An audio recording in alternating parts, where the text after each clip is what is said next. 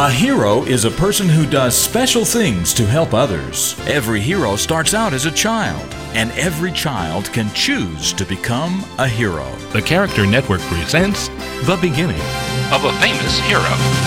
Did you ever wonder where yo-yos came from? Actually, the yo-yo has been around for thousands of years, believed first used in China and other Eastern countries.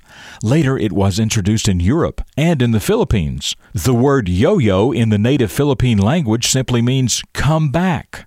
In the late 1800s, a little boy named PEDRO FLORES was born in the Philippines. When he was still very young, his family moved to America. When he was 29 years old, he decided he wanted to be in business for himself.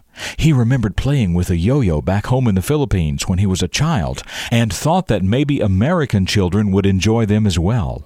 First, he made 12 yo-yos by hand and began selling them for children in his neighborhood. In just a few months, he had machines to make yo-yos. And in just a little over a year, his company was producing 300,000 yo-yos a day. The yo-yo frenzy spread all across the United States. PEDRO FLORES never claimed he invented the yo-yo, but he was certainly the one who began making the toy popular in America.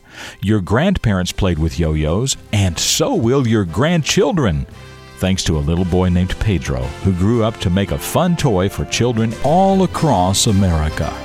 I'm Jim Lord. That's what I know about the beginning of this hero, and I know that you can become a hero too.